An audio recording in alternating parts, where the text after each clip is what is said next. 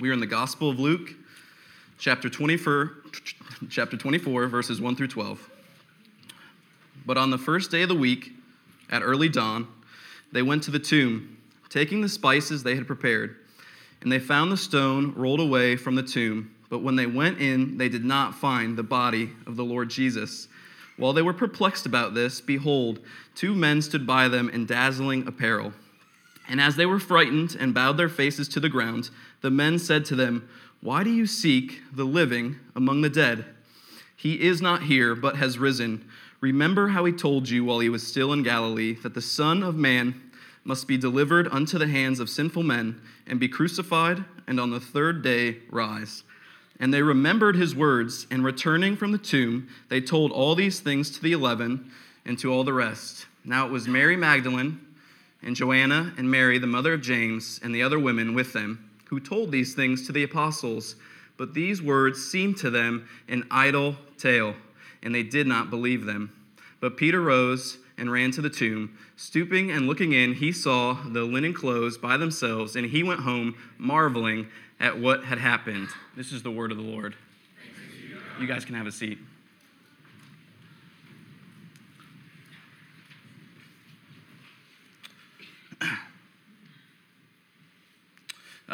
So I check about 4 to 5 web pages when I browse the internet every day or every other day.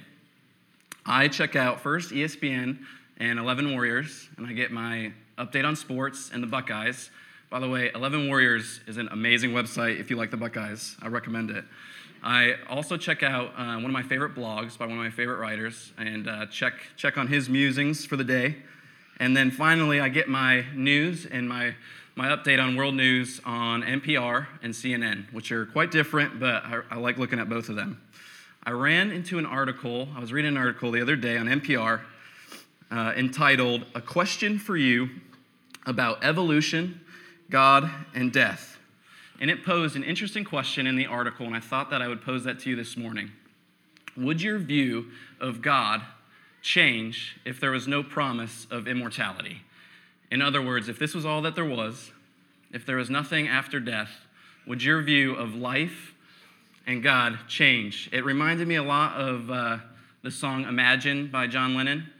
Imagine there's no heaven. It's easy if you do. No hell below us. Above us only sky. I think I messed it up. Above us only sky. Imagine all the people living for today. It's got a great melody and interesting questions. I pose another one as well. Would Christianity change? Would the message of Christianity change if there was no heaven? If there was no resurrection, would the message of Christianity be the same? And the only way we can truly find that out is if we know what the Bible actually says about the resurrection. So this is my outline for today. We're going to talk about, first, what does the Bible actually say about the resurrection? Second, what does it mean? What does the resurrection mean for who Jesus said he was? And what does the resurrection mean for you today? And then finally, do we have any evidence that this is actually true? So real quick, what does it say? What does the Bible say? What does it mean? And is there any evidence that this is true? So our text today is from the Gospel of Luke. And Luke himself was not an eyewitness to this account, but Luke had a lot of friends that were eyewitnesses, and he gathered the accounts together, and he put this gospel together in hopes that we would believe the things that we were taught. So our text today takes place 3 days after the crucifixion. And so some of Jesus' followers, who were women, went to his tomb to anoint his body with spices. And when they got there, the stone had been rolled away, and they could not find the body of the Lord Jesus. And they ran into 2 men in dazzling white clothes. It doesn't say this in this account, but in other accounts, we know that these were actually angels. The angels said, "Why do you seek the living among the dead? He is not here. He is risen." The women left, told the disciples, who didn't believe them. But Peter rose and went to the tomb and found the tomb empty as well, and went away marveling at what he had seen. So our first the first point of today is, what does the Bible actually say about the resurrection? First, the Bible claims that Jesus physically rose from the dead, as opposed to spiritually, or as opposed to some kind of philosophical idea or presence or feeling. It says that he physically rose from the dead. In the chapter before today, in verse 46, speaking of Jesus' last moments, it says he breathed his last. So we know that Jesus lived in this account, and we know he died in this account. In verse 2 in our text today, as the women again enter the tomb, they did not find the body of the Lord Jesus. And in verse 6, again, messengers from heaven tell the women, he is not here, but has risen.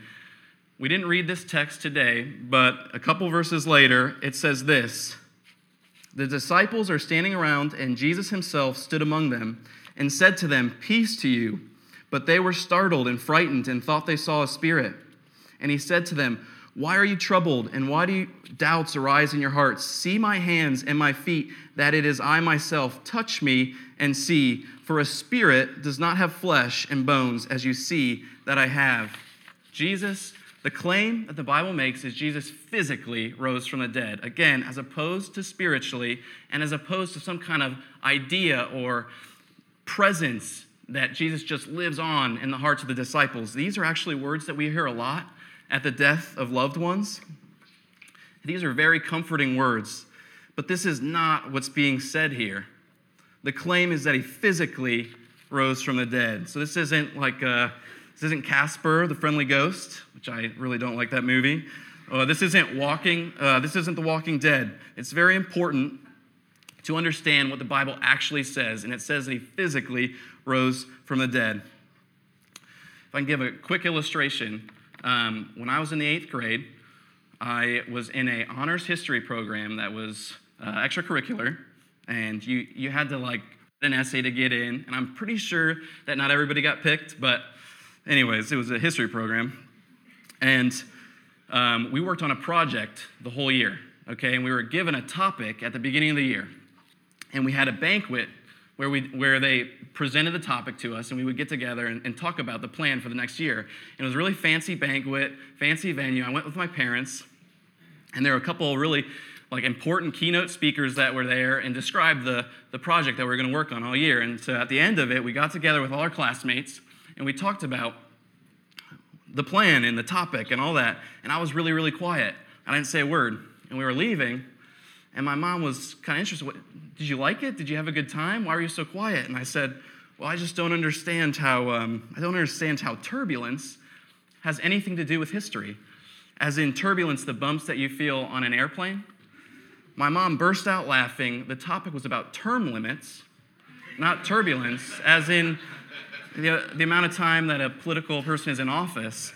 I obviously wasn't paying a lick of attention. I don't know what was going on there.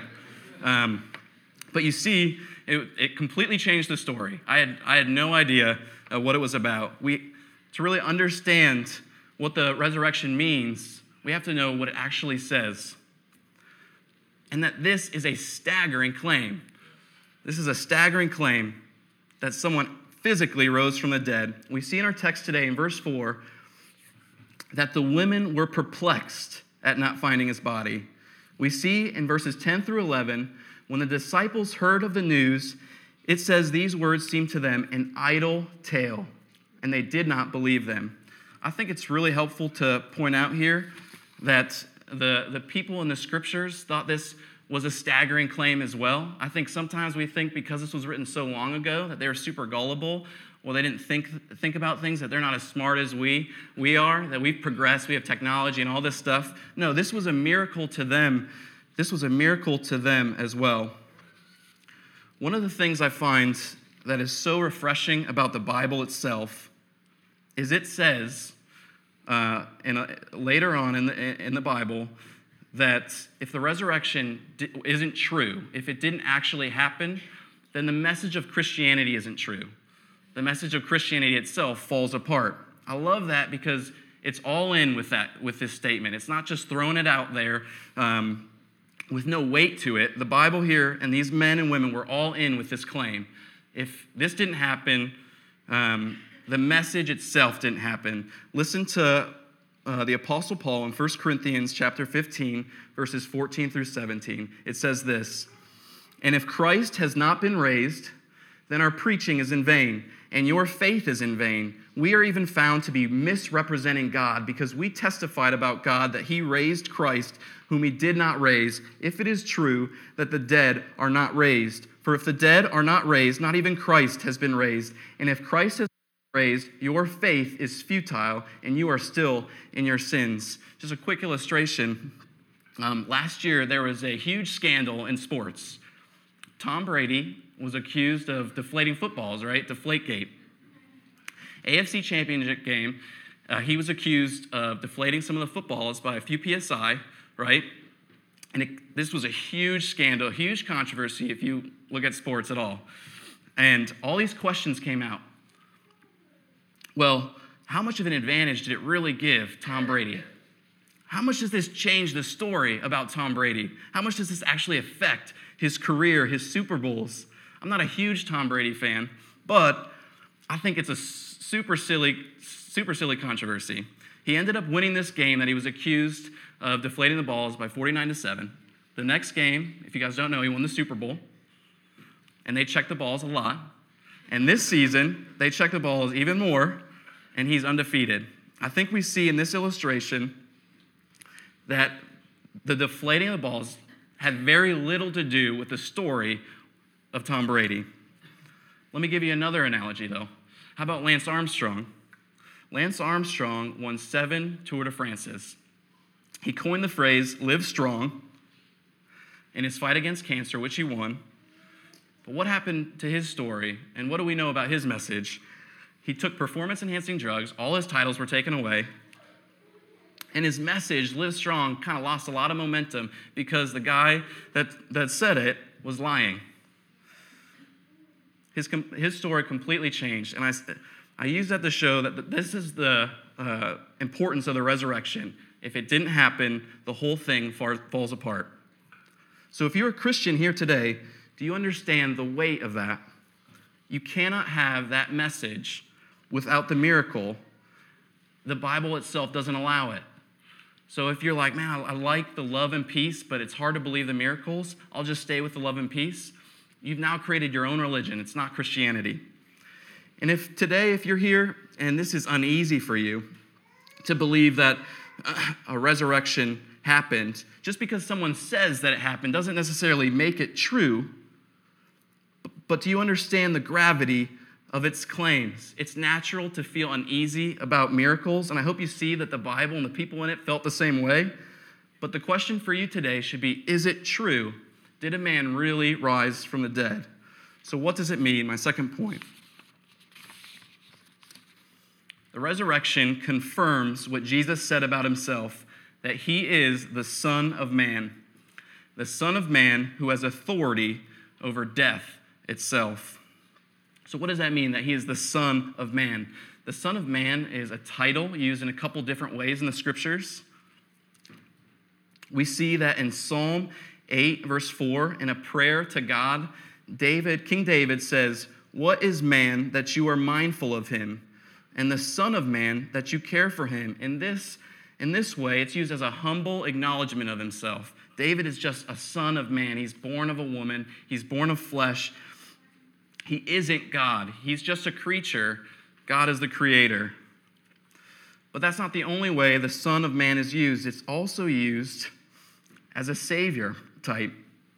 In the book of Daniel, in chapter 7, verses 13 through 14, it says, "I saw in the night visions, and behold, with the clouds of heaven there came one like a son of man. And he came to the Ancient of Days and was presented before him. And to him was given dominion and glory and a kingdom, that all peoples, nations, and languages should serve him. His dominion is an everlasting dominion, which shall not pass away, and his kingdom one that shall not be destroyed." We see here that the Son of Man is more than just a man. He is given authority and dominion over all things. Jesus describes himself as both in the Scriptures. He is the humble Son of Man. Jesus was a man, born of a woman, He had flesh like us. He thirsted and hungered like us. He suffered like us. However, the resurrection is confirmation that he was more than just a man, that he was the Son of Man, the Son of God, the God-man. And this confirms that he has been given authority over death itself. You see, death in the Scriptures is described as an enemy. Death is not a good thing. If you guys have ever seen the movie Bill and Ted's Bogus Journey, which is a fantastic movie, Keanu Reeves gets to hang out with death, personified as the Grim Reaper, and they hang out with death, and death ends up not being that bad of a guy. This is not the description of death in the Bible. Death is an enemy. Death is an enemy to you. Death is an enemy to your family. Death is an enemy to your kids. Death is an enemy to your happiness. And the claim here is that Jesus has power over death. So what is this power and what does it mean for us? The resurrection of Jesus reveals to us that we can trust and place our happiness in God, and we can love others for their sake and not our own. And this will end in resurrection from the dead, that this will end in our resurrection from the dead. In verse 5 of our text today, the angels ask the women, "Why do you seek the living among the dead?" In this direct context, the women are looking for Jesus in a tomb. So they're asking, why are you seeking for Jesus in a tomb when he's alive? But I would say that the Bible poses the same question to you today. Why do you seek the living among the dead? In other words, why do you seek life and happiness in things that don't end in life and happiness? Death is the end of life and happiness. Why aren't you seeking life and happiness in that which actually brings life and happiness? Before we tackle that question, there's something very important and I find very helpful to understand. There is an assumption in that question. Why are you seeking the living? Why are you seeking life and happiness? The assumption is that you are seeking the living, that you are seeking life and happiness. I find this quote by an old philosopher very helpful here. All men seek happiness. This is without exception. Whatever different means they employ, they all tend to this end. The cause of some going to war and of the others avoiding it is the same desire in both, attended with different views. The will never takes the least step but to this object. This is the motive of every action of every man, even of those who hang themselves. We are all seeking for life and happiness. Something I find very helpful, too, is that the Bible and Christianity do not condemn your love and your desire for happiness. They are all about your love and desire for happiness. You see, what distinguishes Christianity from other religions, worldviews, and philosophies is not the pursuit of happiness. That's not what's different about it.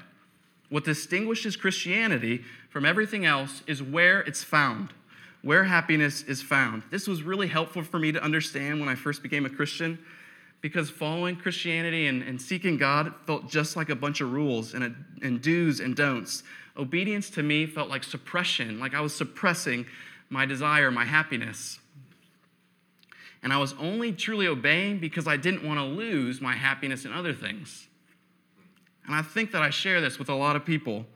I think a lot of people will see this in Christianity, that Christianity is just a suppression of your happiness. It just suppresses progress. It suppresses women. It suppresses sexuality. This is not the truth. This is far from it. Christianity, what distinguishes it, again, is where the happiness is found. The Bible shows us that there are really only two options when it comes to where you place your happiness. You can place your happiness in God, or the alternative is you can place your happiness in yourself.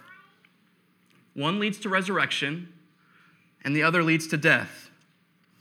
I work at a small business in Pickerington, and we manufacture equipment for water plants. And when something goes wrong in one of our processes, we have a procedure, and it's called a corrective action.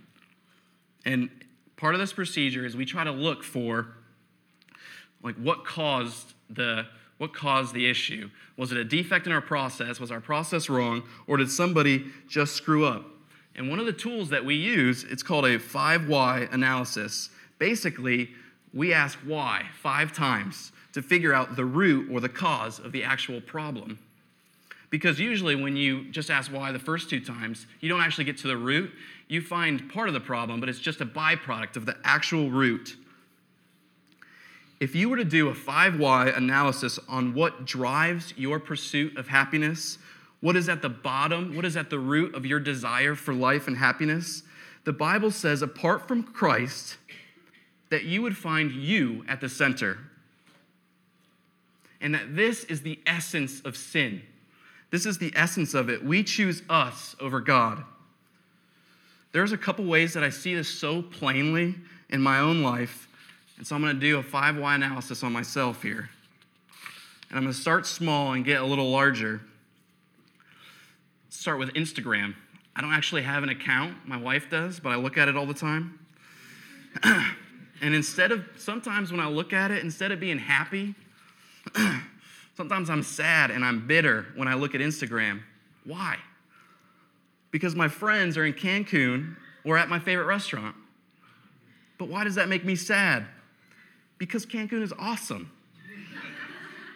But again, why does that make me sad? Because they're having fun. Okay, but what does that have to do with me? Well, I'm not in Cancun. I'm in Ohio, and that's not fun. Okay, so again, one last time, why does that make me sad? Because my happiness is only centered on me and my experience and my feelings and my life. So let's move on to work. Why do I get so angry and impatient with others at work? Because I do. It always boils down to my pride. Always. In some way or form, I'm not getting what I want. What is this inside of me? How about marriage? This is an easy one. Elaine and I were just at a concert, and one of our favorite songs came on, and the artist said right before it, this is a song about marital strife. And everyone started to laugh. Why? Because everyone experiences it. The root of your marital strife almost always, if you're honest, comes down to someone's self-interest is not being met. What is that in us? How about lying? I find this one is such a good illustration. I don't naturally tell lies to people, but sometimes I'm tempted to, and sometimes I do. Why? Every time it's because I don't like the truth, or I don't like how it will make me be perceived or looked at. And the last thing, how about loving God? How many times do I seek God in crisis and then abandon him when that crisis has ceased? It shows me I'm not really after God, but I'm after myself. My love for him is like the morning cloud, like the dew that goes early away. And here's the most difficult part that I've found in my struggle against this. I'm a slave to it. I know that these things aren't right. I know I shouldn't feel this way. I know I shouldn't do these things. I want to love God and others, but I can't. I'm helpless to overcome this because at the bottom, I'm too afraid to let go of my own happiness. I'm too afraid to risk my own happiness. The Bible's message here gets really difficult. It's very plain that because of our selfishness and pride, it says very plainly that because of our selfishness and our pride, the punishment is death, not resurrection. Not just physical, but eternal. Hell is a place devoid of love, devoid of God, and focused solely on yourself. But this is why the gospel is such glorious news for us. This is why it's such good news for you today. Jesus shows us that there is another way to happiness, that there is another way. You see, yes, he was a man like us. Again, he had flesh like us. He hungered and he thirsted like us. But Jesus was more than a man in that he wasn't a slave to himself. He placed his happiness and his trust in God, and he loved others for their sake. And this ended in resurrection. He traded his happiness for yours. He didn't grasp for his own way, but trusted God and loved others unto death. This is the love of God, and it conquers all things. It conquers selfishness and sin and death. And the Bible says that this has opened a door, that Jesus' trade of his own life for ours has opened a door for us in two distinct ways. First, you can receive this act of love freely. You can surrender your grasping of your own happiness. You can acknowledge that you have chosen you over God. And the Bible says when you trust in this, when you trust in his work over your own, that you are forgiven and that you are promised resurrection. Promised life and happiness forever. And here's the second thing that it opens for you. And I find this so cool because it's so applicable. When you know that your happiness is now secure, in that you are free from the fear of death, because you know that your end is resurrection, you can now truly live. You can now truly love God, and you can truly love others, not for your own sake, but for theirs. There's no fear anymore of losing anything. You're not afraid of the cost because your happiness is secure. So if I go back just to a couple of examples, if I go back to Instagram, when your happiness is secure, you can look at your friends on Instagram and you can be happy.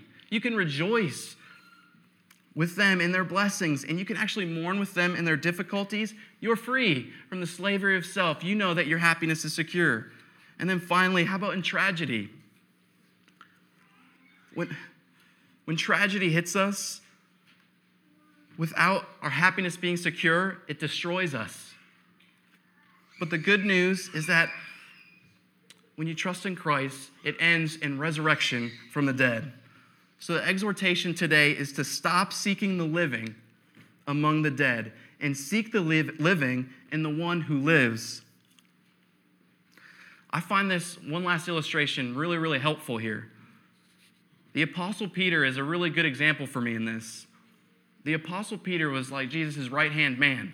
He did everything with Jesus. They ate together, they prayed together, they did ministry together.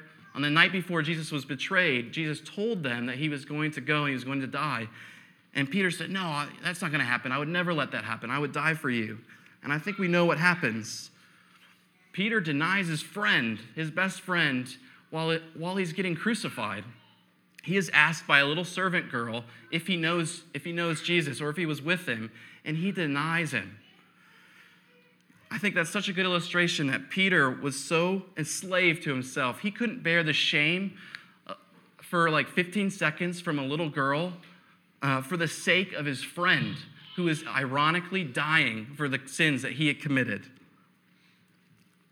But the great news, and why I believe this to be true, is that Peter's life didn't end there. And that brings me to my final point, the evidence that this is true. The disciples' lives post-resurrection is the greatest evidence that this story is true. In our text today, in verse 12, we see that Peter rose and he ran to the tomb, stooping and looking in. He saw that the linen cloths by themselves, and he went home marveling at what had happened. It said that the women were the first at the tomb. The disciples weren't. Peter wasn't at the first of the tomb. Why? Peter was absolutely ashamed of himself. But what could cause Peter to rise? I don't think it's a coincidence that it uses that language here, that Peter rose at this news.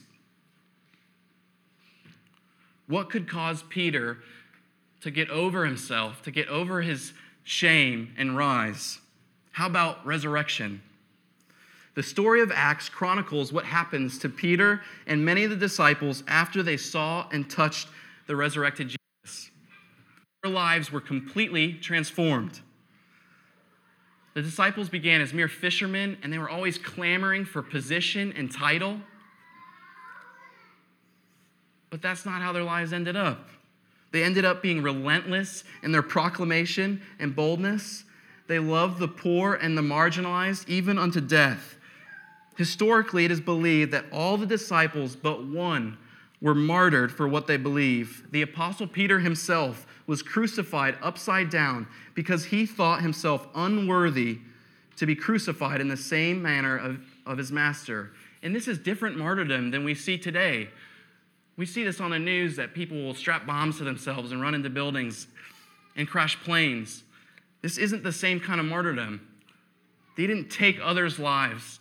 They let go of their own for the sake of others. This is different. And then finally, so the question I would say that begs is what caused the transformation in these men? What caused that? What got them to get over themselves and love others more than themselves? How about resurrection? How about that they saw the resurrected Jesus and know that that's where life is? And then finally, I would say another evidence that this is true is the testimony of the women themselves and the transformation of their standing and view in society. We see in verse 1, we know that they who went to the tomb are the women described in the chapter before. So it was the women that were at the tomb first. And we see in verse 10, now it was Mary Magdalene and Joanna and Mary the mother of James and the other women with them who told these things to the apostles. The women were the first testifiers that Jesus rose from the dead. But listen to this quote about women from a historian in that time. Listen to this.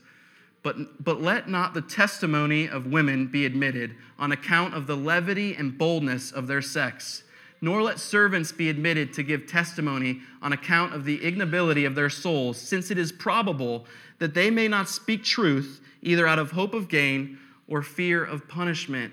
Women were not considered credible witnesses back then. So if this was just a story, if Luke was just trying to tell a fib or lying, why would he use women as the first testifiers? It seems more credible that if Luke were trying to tell a lie, he would have told the account minus the women. I would say, therefore, it gives all the more credibility that Luke was trying to tell the truth. He was trying to say what actually happened. But that's not all that I see here. Going back to what I was talking about in the slavery to ourselves, what led to the view of women to be less than men in this time period? Was it not the selfishness of men who used their God-given strength to overpower them? And what could have been a catalyst to change this? What could have changed this? How about the resurrection? How about seeing Christ's life and seeing that life is found not in yourself, but in loving God and loving others? Listen to what the Bible says about men and women, what it truly believes about men and women when it comes to their standing as equal images of God. For in Christ Jesus, you are all sons of God through faith. For as many of you as were baptized into Christ have put on Christ. There is neither Jew nor Greek. There is neither slave nor free. There is no male and female, for you are all one in Christ Jesus. And if you are Christ, then you are Abraham's offspring, heirs according to the promise. Just in conclusion, the claim of the Bible is that there is a way to life eternal, and that is receiving the love of Christ, that it makes you a new person, free from the love of self and free to love God with everything you have and your neighbor as yourself. That's why we do communion. This is Jesus. This is an illustration to us of Jesus' body broken for you. Jesus choosing you over himself. And this is his blood shed for you. So our tradition here is we take a piece of the bread and we dip it into the juice. If you are a Christian here today, welcome to Christ. And this food is what brings eternal life. If this is harder for you to understand or you don't believe, this is just a meal, and so I would ask you to not take of this bread. If you guys could stand for the reading or do our communion reading.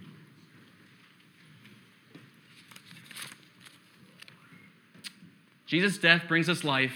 And this meal reminds us that we are fed by Jesus and forgiven because of Jesus. We rejoice that you have died, have risen, and are now with the Father advocating for us. Amen.